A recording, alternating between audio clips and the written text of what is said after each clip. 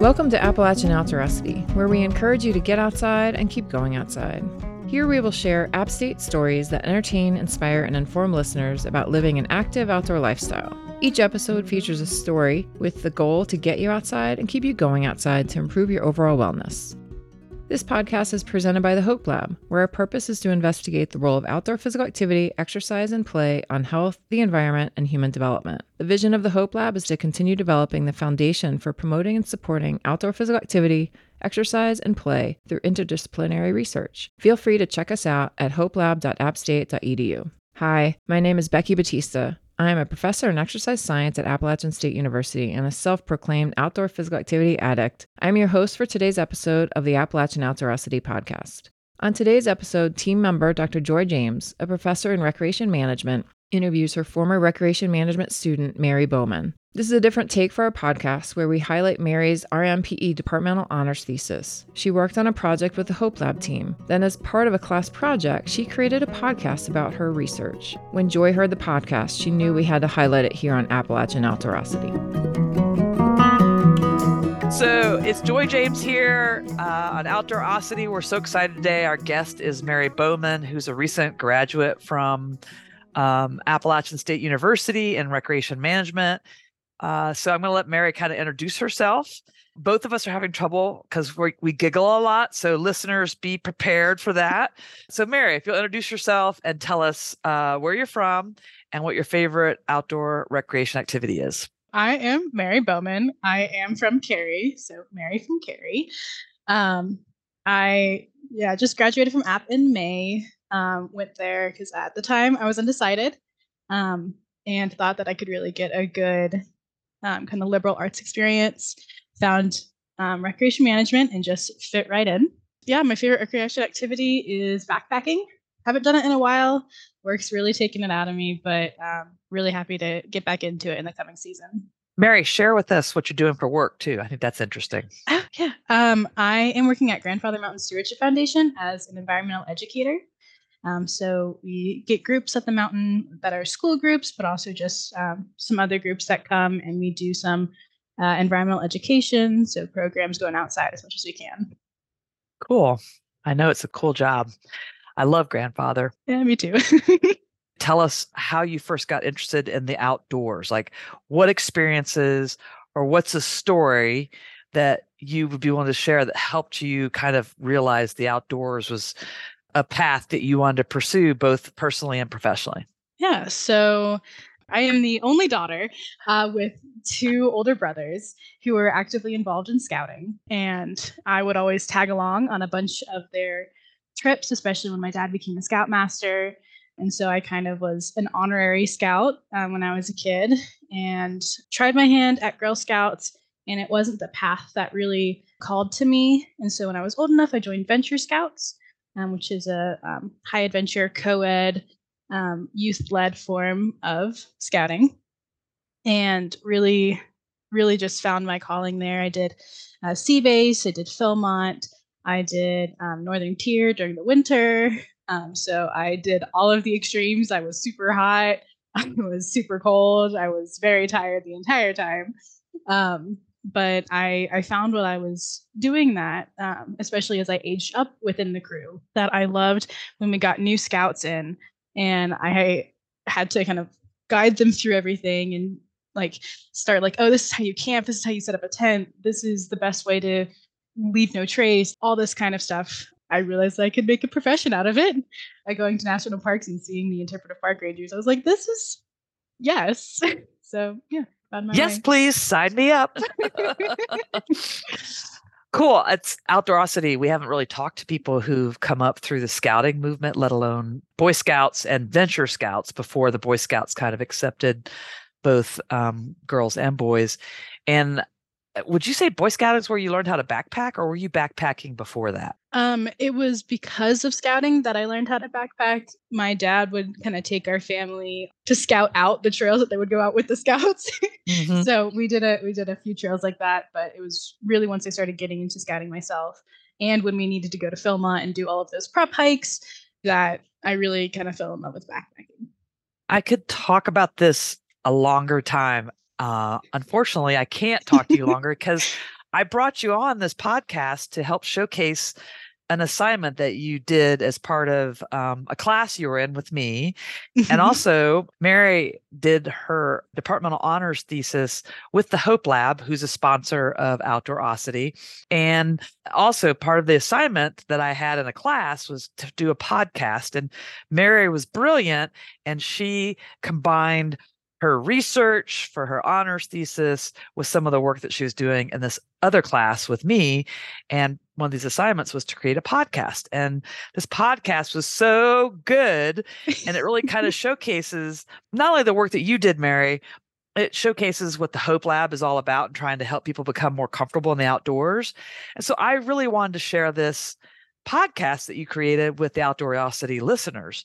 So before we kind of give them a taste of the podcast, in your own words, frame or set the picture for us. I was like, when you created the podcast, what were you going for? And just kind of set the tone, because I know you approached it from a different way and had a unique take on the assignment. So I'll let you share from there. Yeah. Well, first I want to say that the biggest struggle with this assignment was the time limit that was set on it.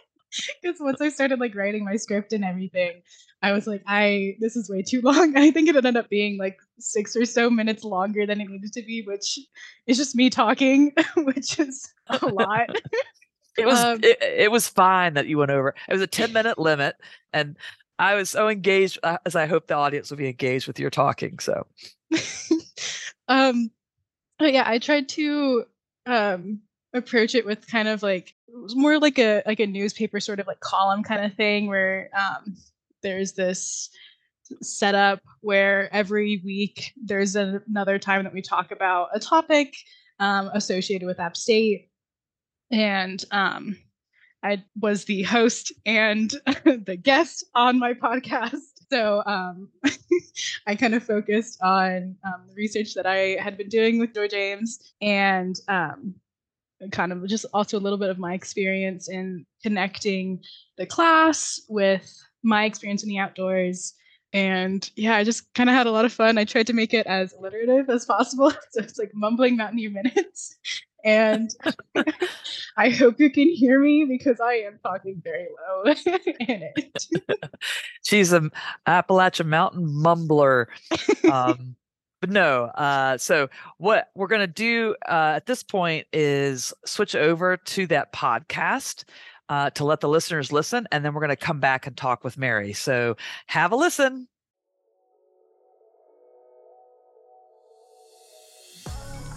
Hail and well met, fellow MNMs. I am your host, Mumbler, and this is your podcast, Mumbling Mountaineer Minutes.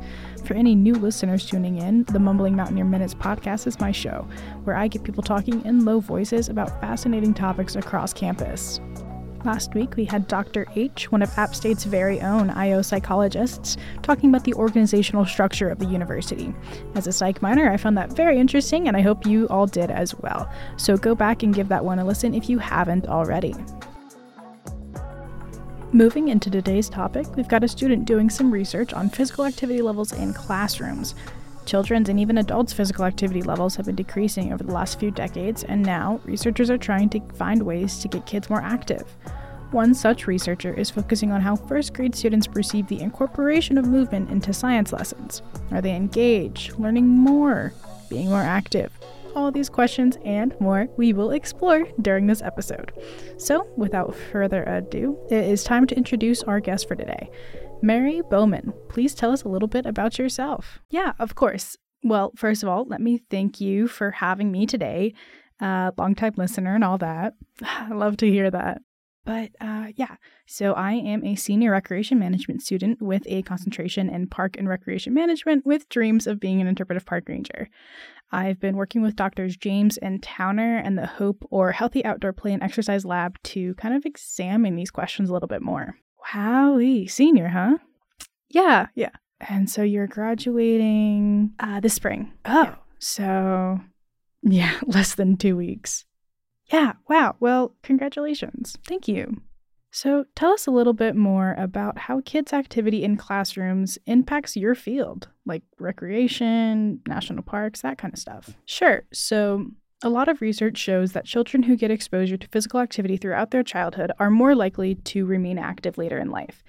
that's kind of the interest that I took in this. And because children aren't being as active and especially not getting outdoors as much in the same droves, there is a concern about their health, but also something that we're kind of seeing in recreation is that there's a lot less awareness of outdoor recreational activities.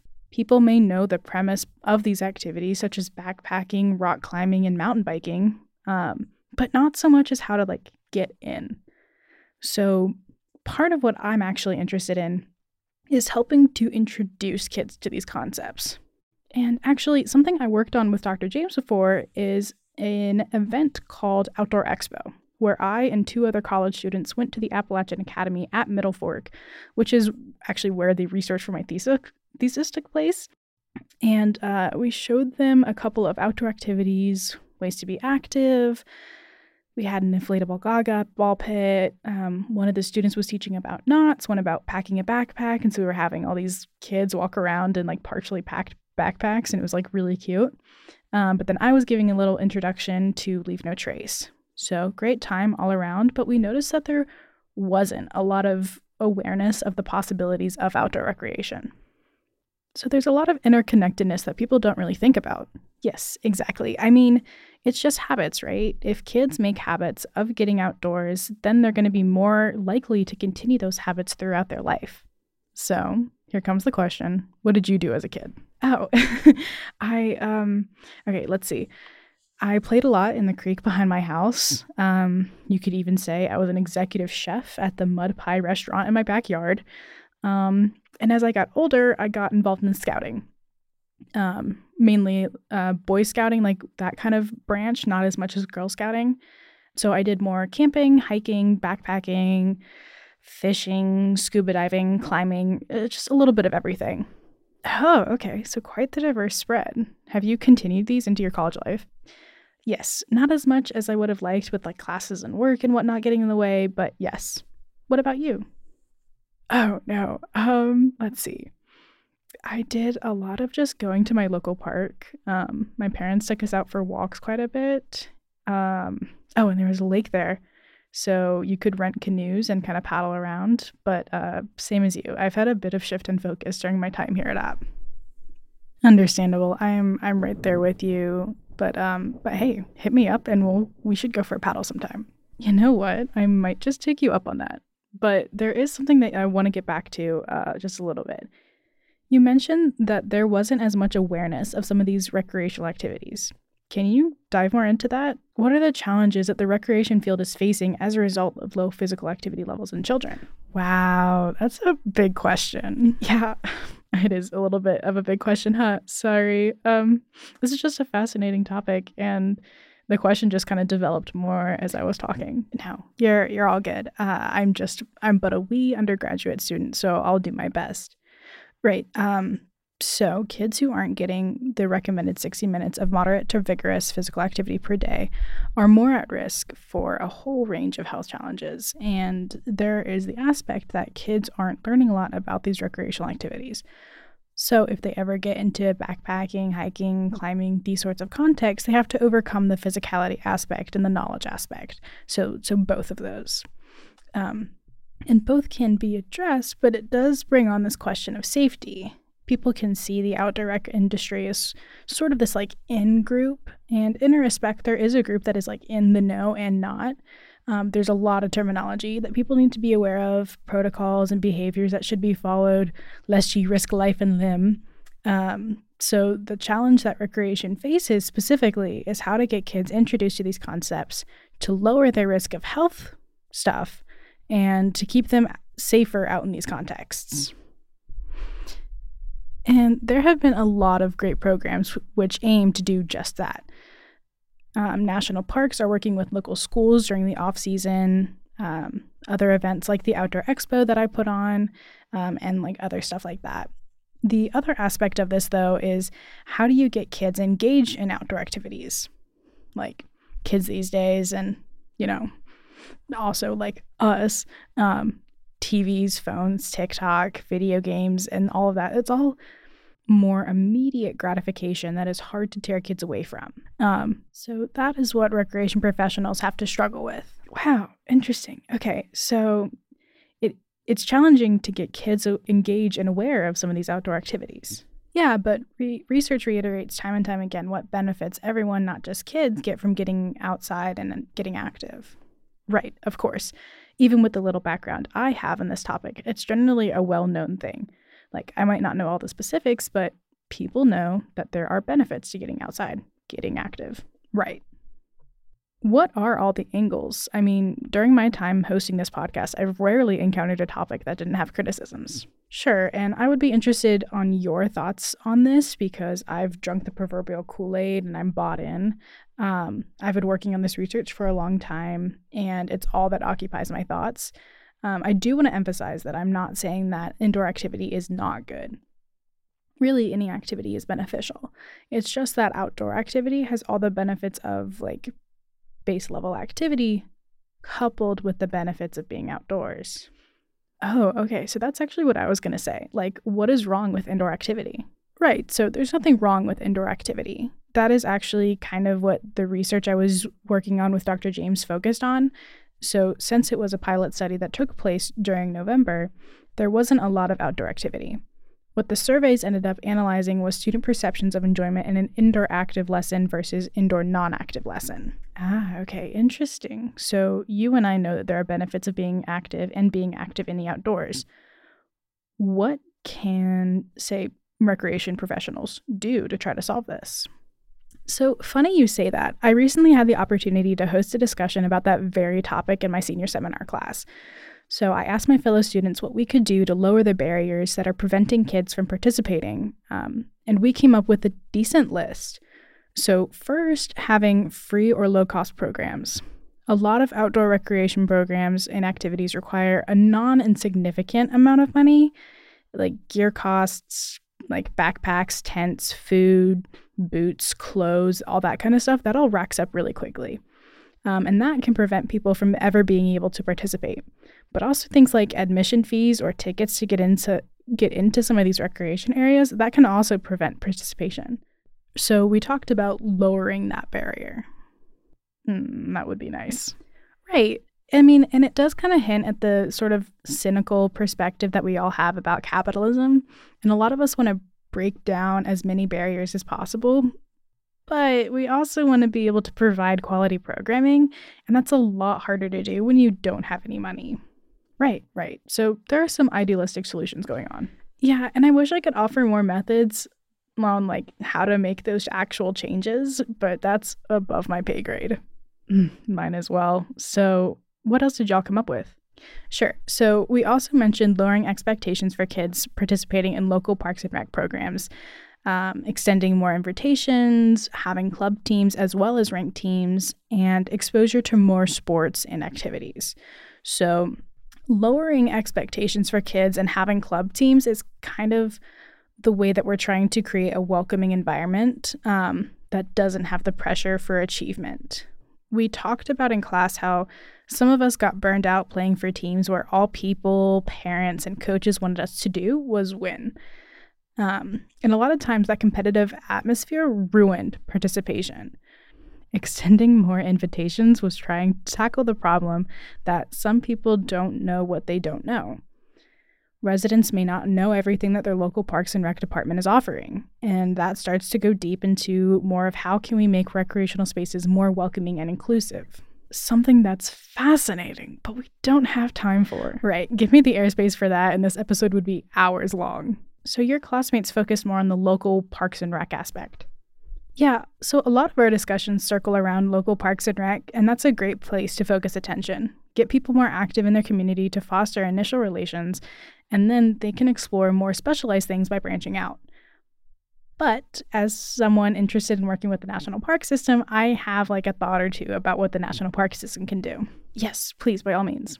So I mentioned a little bit before about how there is often programming with local schools during the off-season at national parks. Right. So essentially, and this doesn't sound very groundbreaking, but just continuing that, having more outreach programming, partnerships, and that kind of stuff with local organizations to establish relationships, but also doing it on a larger, more dedicated scale. Those programs can create foundational relationships between kids and parks that lead to those habits being created and continued throughout life. There are programs such as Muddy Sneakers and Wild Watch that engage school-age children with outdoor activities and science and then invite them to a site such as Grandfather Mountain Stewardship Foundation to explore more about what they have learned. And these programs teach some environmentally conscious behaviors to ensure their safety in the outdoors, and since they're typically school-age children, the safety of the outdoors itself. Wow. Okay, some interesting concepts. And you said Muddy Sneakers and Wild Watch. Yeah. Science programming that gets kids outside and interacting with nature. Helping them to foster a sense of appreciation, you could say. Exactly. So we know what students are saying. What is research saying? Right. So kind of what we started talking about, researchers are looking at, does physical activity in academic lessons increase enjoyment, learning, and does it actually help them to become more active? Unsurprisingly, the answer is a resounding yes. So some of the studies that I read had researchers putting accelerometers on students and comparing physical activity during the interventions and during a control setting, which was just a typical, traditional lesson. Actual steps recorded were higher during the active lessons, students reported higher enjoyment, and overall academic performance was higher. So pretty clear, huh? Right. The obstacle, though, because you might be wondering, why haven't we incorporated more physical activity into lessons, is the feasibility of actually implementing these changes. Schools have been focusing more and more on academic performance because that's one of the ways that they get money. Higher performing schools are eligible for higher funding from state and other external sources. So that's where the focus is, and sometimes it's viewed as radical for schools or teachers to do away with traditional instructional method for something that is still new and doesn't guarantee the school to get money. Schools are so underfunded as is, so I guess focusing on things that won't help them be able to offer resources to their students, it's not going to be on the top of the list. Right. Okay, so research has proven that incorporating physical activity into the classroom increases student enjoyment, engagement, academic achievement, and physical activity. Yes! And people are thinking about and talking about ways to break down the barriers between children and physical activity and getting outside. Yeah, so lowering costs wherever possible, removing some of the competitiveness in local recreation, and engaging with the community to build those relationships and know what resources are available to them. Precisely. All right, Mary, thank you so much for coming on the show today. It was an absolute pleasure. You have the floor if you want to make any shout outs. Oh, awesome. So thank you so much for having me. I would like to shout out to Doctors James and Towner for their amazing research and perspectives. Also to Stella Cebulski, because she's been awesome. Dr. James's 10 o'clock senior seminar class. Y'all are also amazing. Mom and Dad, thank you so much for getting me outdoors as a kid. And thank you, listeners. Get up, get out, and I'll see you out there. Wonderful. Well, folks, that's all the time we have for today. If you have any questions or want to share your stories, go to the link in the description, and you'll hear from me next week as we dive into the mystery of the Durham Park Bigfoot. Remember, stay mumbling. Are you telling me that there have been Bigfoot sightings at Durham Park? Yeah, well, I can't say much right now, but some interesting stuff has been going on down there.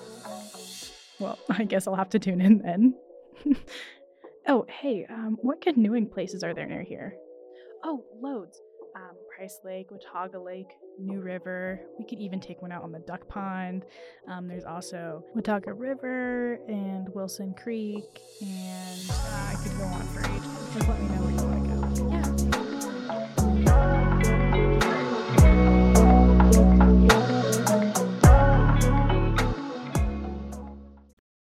Today's episode is brought to you by the Hope Lab. One of the goals of the Hope Lab is to conduct research that encourages people of all ages to be active in outdoor settings. We work with students on research projects that can be honors or master's thesis. Many of our student researchers have published in scholarly journals and been recognized for their work. To learn more, visit hopelab.appstate.edu. Let's get back to the interview with Mary to see what she learned from her research and how it helped her as a professional. So I just want to ask Mary, the experience of doing your honors thesis and that topic, with the Hope Lab. What was significant to you that you think may not have come out in your podcast, or now that you're, 6 months away from it, what did it mean to you to be able to, how does this impact you as a professional or personally? Yeah. So the biggest thing, and kind of just a little tangent a little bit, I went on my first outreach with Grandfather Stewardship Foundation last week. And that's with a program called Wild Watch, which gets first graders trying to doing more environmental education with them and getting them out of the classroom a little bit. My first outing was last week and was super stressed about it. But I kind of remembered that thankfully the research that we had done was with first graders. And so I was able to kind of call back a little bit and was talking to my supervisor about it a little bit. And just the amazing responses we got from their drawings was just fascinating, because everything that happened during the program, what they had looked for and really what called to them with their drawings was being outside. That was fun. Moving around the classroom, being outside, that was great. But how much they looked to their classmates while they were doing this program, that was amazing for me to really know that having them do this together and explore things and learn as a group and share their findings, and that's what really called to them. And so I was able to kind of take that with me as I went into the outreach and kind of keep that in mind and really try to engage them as much as possible with each other. And that was the biggest thing that really impacted me. Wow, that's so cool to hear that social, and you and I talked about this as you're doing the analysis, that social seems very obvious, that as humans, we are drawn to those social connections, and that reinforces our learning or our interests and activities that we're in. And at the same time, we were both still surprised that, social was really important. And I think you've hit on something, is particularly what Outdoorosity is trying to do is help people build skills in the outdoors and comfort. And also we want to build community. And that social, you talked about Boy Scouts and the Venture Scouts, and then how you would welcome new scouts in and taught them new things. And, you're part of that community before you were even in the community. And so I think that's a key thing for us in the outdoors as well. So thank you for sharing kind of that insight and how it played out for you, and will continue to, I think, as a professional. Yeah. So we have a segment at the end. It's kind of a version of rapid fire, and we call it Getting the Dirt on Getting Outside. And it's basically whatever comes off the top of your head, and be willing to share. And then I might ask you to expand. I might not say anything. I might join you in that. So the first one is, what's your biggest fear when you're in the outdoors? Snakes. Holy snakes. I am not a snake person, and I appreciate them so much. I know how much they do for the environment, but them being near me spooks me out so much. And one of the things about my job is that we have to hold snakes as part of an interpretive thing. You still do it? I tried for the first time like a month or so ago, holding a snake, and I could do it for like 3 minutes before I was like, get this away from me. It's adorable. I love her. She's amazing. Her name's Sally, and I love her to death. She's a corn snake. But just having her on me, I was like breathing in cold air. It was not great. Wow. I'm impressed. Snakes is certainly one of the number one fears that a lot of people have. And just even being in the presence of a snake, I've seen people kind of go ballistic and just they leave the room. So the fact that you were able to hold it and at the same time hold care and concern for it, at the same time recognizing, I don't like it, I can't do this. All right. I'd grown up with snakes too. Like my brother had some when I was in high school. There was one time that one of them got into my room, and that probably did not help. You found it, I take it. Yeah, my cat did. And I was like, what are you looking at? And it was one of his snakes. So yeah, and non-venomous, it was a corn snake still. So. Well, have you, in all the times that you've been, like you're at Philmont and the water-based one, have you come across snakes? Yes. There was one time that I was out doing a sunset hike with some of my coworkers at Philmont, and we were walking through this, like, it was like knee high, like really dry grass, kind of like that alpine desert meadow kind of thing. And we were walking, and I looked down.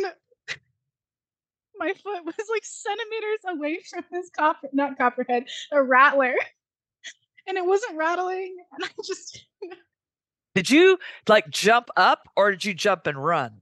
I stopped and I gave it the biggest berth that I could, and like kept my eyes on the ground because they blend in so well. And I don't want to hurt any of them, but I also don't want to be bit. Gosh, I'm glad that you did everything you were supposed to do.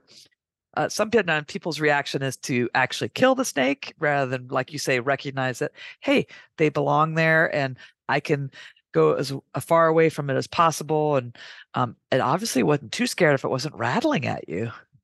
Right, right. Oh, I mean, the other thing is one of the biggest thing that this comes from working at the Stewardship Foundation with people who love snakes much more than I do. And we'll talk about it, especially during our program, of how people can confuse corn snakes for copperheads. And so one of the big things that is a threat to corn snakes is just people willy-nilly, just as you said, just kind of going after them. And it's really sad because they're adorable and they help with rodents. Yeah. But I understand that I don't want them near me either. Yeah, there's a almost human instinct to kill. But all right. So the next question is, what is your most embarrassing outdoor moment? Oh, geez. God, I don't know if I can talk about this, but there was.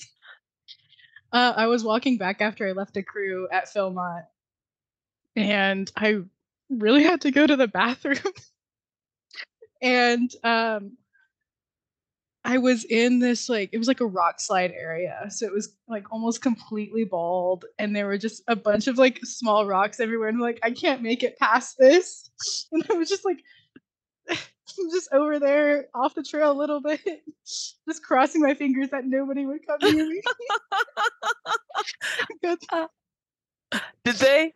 Nobody did, but I just remembered. I was just like looking around me, but also, thankfully, those mountains have cougars, and I was just constantly like, I know that they can blend in so well, and I hope just I don't want any living thing seeing me right now. I've totally been in this position before. I can't say that I haven't been caught. And so you're right. The embarrassment, like even when I haven't been caught, you're still like, and it can impede your success. With whatever. There was another time. Sorry, I hit my mic. There was another time that I was in Alaska with my crew, and we were doing our sea kayaking portion. And when you're sea kayaking and you're on the bank, you can go number 1 in the woods, but they don't want you going number 2 in the woods. And what you're supposed to do is go number 2 in the big blue. And so there I was on this bank, and a boat goes by. It was awful. I was like, please don't see me. But I couldn't hide. Oh my God. I bet the boat people looked away. I hope so. Oh my God. No, that was where my incident occurred too, was when I was sea kayaking. And there's just, like you say, there's just no getting away from it. At the same time, the need is so pressing. But anyway, it's a very human thing to have to go to the bathroom. Yes, indeed. All right. So the next question is kind of like, what is your must-have piece of outdoor equipment that you never leave home without, or you can't live without when you're in the outdoors? I really like bringing a journal with me whenever I go out. Typically, I'm good at bringing everything that I need to survive. So that's kind of my priority, is kind of bringing that journal. When I was, everything's going to circle back to Philmont, but when I was at Philmont, it was suggested to us to journal. We were out there, and I still sometimes look at some of the stuff that I'd written. Yeah. And it's just a time to kind of be there. You can, be with people when you're writing, or you can kind of like find a little secluded place and just reflect on the things that you're seeing, where you've been. And somebody asked me recently to give some advice about when they are going to Philmont as a crew, and all I could remember was really how important that was for me to learn how much I could deal with, my limits, my strengths, and what priorities I kind of focused on when I was out there. And journaling really helped me really catalog everything that I did, because it's always fun to look back at what you do, but also a little deeper and see kind of what resonates with you. I think that's so powerful that you were introduced to this idea at Philmont and you continue to do it. Can I ask, like when you're backpacking, everybody's worried about weight. So is your journal like a little tablet, or is it a bound book? Like, how do you carry, or how do you determine what size to bring with you? So I am not an ultralight backpacker. Okay. That's never been a possibility for me. I always bring too much stuff. My parents had gotten me this little journal that it's like a leather journal. Yeah. Probably like, I have no idea how to quantify it. Like the size of your hand, or bigger? Yeah, than a little your hand? bit bigger than my hand. Okay. I would write kind of in that, and it wasn't super heavy, but again, like everybody has different priorities when they're out backpacking, whether they want some more comforts, whether they want absolutely bare minimum light camping. But I like to journal, so yeah.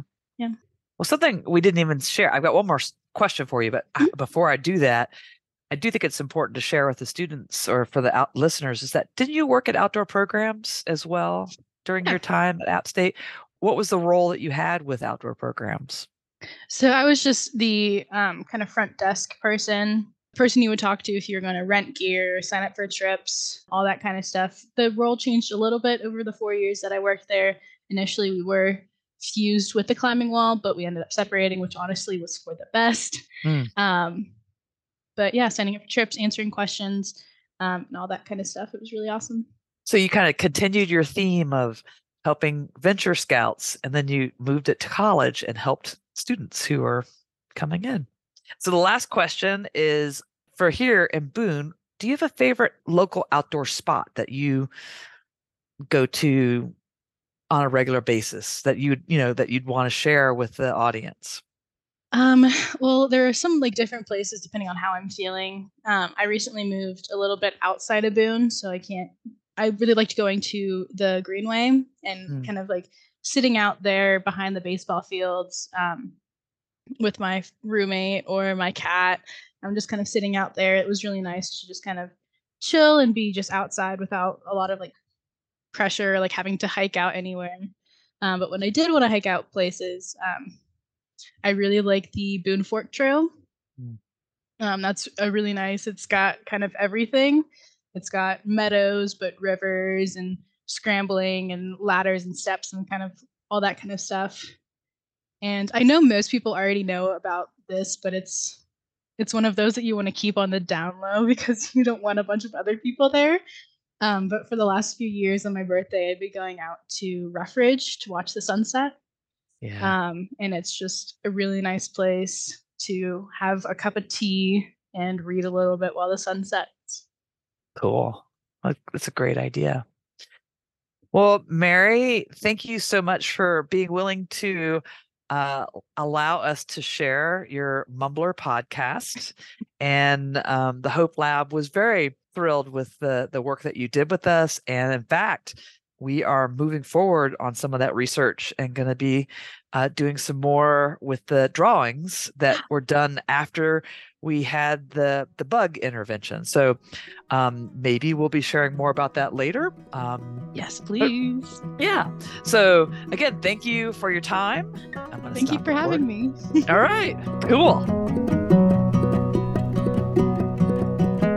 Mary's path into the outdoors has now been expanded into research. She became comfortable through venture scouting, determined she wanted to have a career in outdoor education. Then, as a part of her educational experience, she worked at outdoor programs, and she jumped at the opportunity to research children's perceptions of physical activity in outdoor settings. There are many paths into becoming comfortable in the outdoors. Check out this episode's notes page for resources on App State's outdoor programs, employment opportunities, and venture scouting.